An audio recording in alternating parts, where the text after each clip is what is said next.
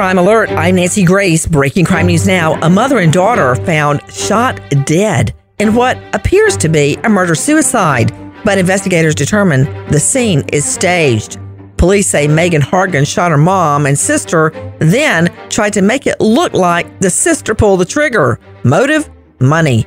Just the day before, Hargan tried to transfer $400,000 from her mother's bank account. Nancy, Hargan was reportedly jealous that her mother was helping her sister purchase a home while she received no such assistance. Mom Helen Hargan was found with a single point-blank gunshot wound to the top of her head. She was found in a bathroom with a .22 caliber rifle wedged between her legs. Megan Hargan's defense attorneys say that Helen Hargan put the gun to her own head and fired using her toes. Hargan was tried twice as a juror in the original proceedings attempted to recreate the suicide herself and told other jurors it was impossible. A judge deemed that recreation outside research, and Hargan received a second trial, also resulting in a guilty verdict. Megan Hargan handed 2 life sentences. Salvatore Schifano, 66, gets a warning from a Florida cop after trying to cross crime scene tape at a fatal Clearwater plane crash. Then he's later caught in the scene of the plane crash, the crime scene, taking video on his phone.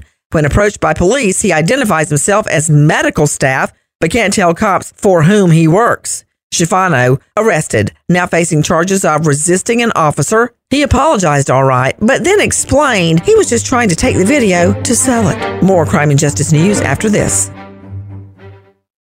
Now with the latest crime and justice breaking news, Crime Online's John Limley. According to authorities in Hawaii, a 10-year-old girl discovered dead in her Honolulu home last month died from years of abuse and neglect, pneumonia, and starvation. With details, here's Sydney Sumner with Crime Online. Honolulu Police Homicide Lieutenant Dina Thomas says that the child's parents and grandmother were taken into custody on suspicion of murder, kidnapping, unlawful imprisonment, and other offenses. The grandmother and parents were arrested on Friday morning. It was in January that police were called to a home in Wahiawa just outside of Honolulu and discovered the girl dead and appearing emaciated. The household included a total of 6 children. 4 of them were the parents' biological children. Thomas stated that the couple were the girl's legal guardians and the adoptive parents of a 4-year-old boy. Thomas noted that the young boy was also emaciated and appeared to have been abused or neglected. The lieutenant also said that the other 4 minors exhibited no evidence of maltreatment.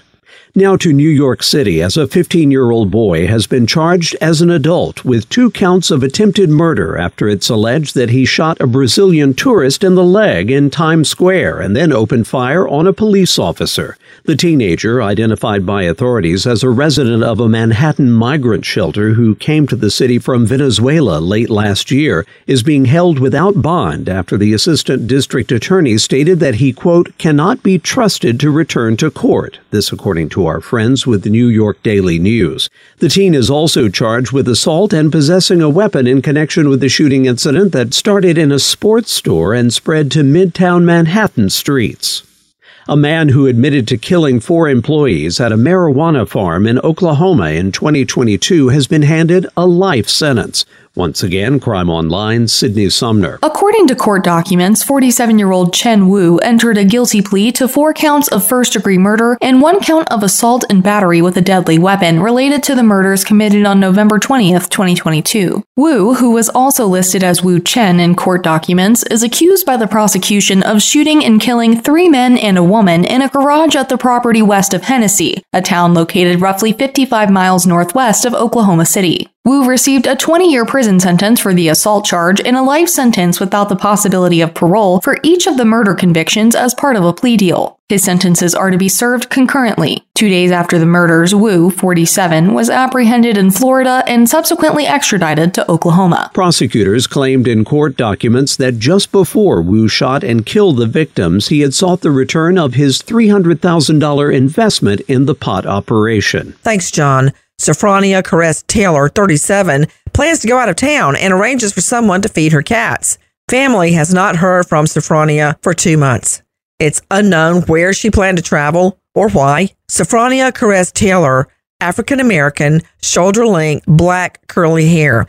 If you have info on the disappearance of Sophronia Caress Taylor, contact Laurel, Mississippi PD, 601 601-399-4440. Repeat, 601-399-4440. For the latest crime and justice news, go to crimeonline.com. With this crime alert, I'm Nancy Grace.